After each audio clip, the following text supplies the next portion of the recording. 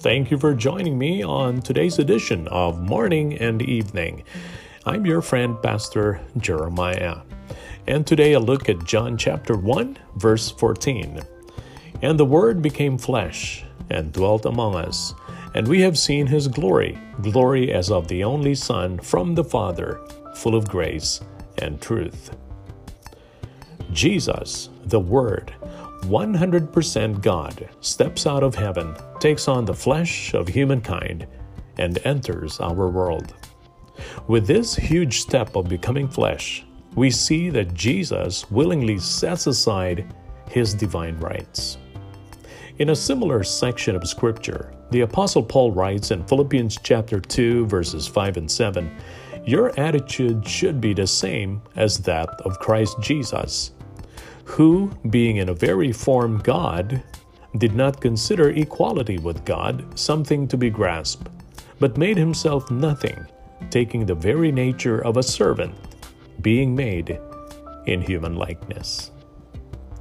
We can tell from the New Testament that Jesus does not suffer from any type of divine identity crisis. He was very clear on who he was and is. Yet, Jesus did not hold on to this equality with God the Father, but made himself nothing. Literally, he emptied himself of his divine rights to take on the form of mankind. We know that minimally this means Jesus gave up his environment in heaven. He took on the limitations of space and time, and in some cases limitations of knowledge and power, so that he could identify with us.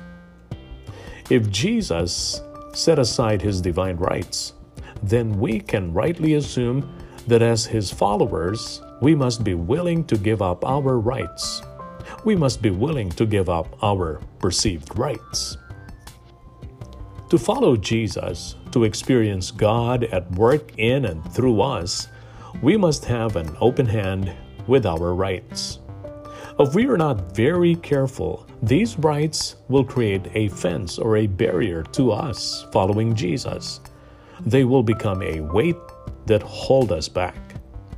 One of the greatest tragedies of Western Christianity, and especially American Christianity, is that we allow God's blessings to hold us back from following Jesus. If we look through the Gospels, we see Jesus challenging people who want to follow him to give up specific rights or blessings. He asked them to set aside or leave behind family, occupations, homes, money, safety, security, comfort. His challenge was clear. If you decide to follow him, if you decide to become a part of his activity in this world, it could cost you everything. So, what are some of your perceived rights? What rights or blessings have the potential to hold you back from pursuing Jesus? And you've enjoyed another edition of Morning and Evening with your friend, Pastor Jeremiah. Fresh insights and timely reminder from the Word of God. Tune in again next time. Until then, stay healthy, be well, and have a wonderful day with Jesus.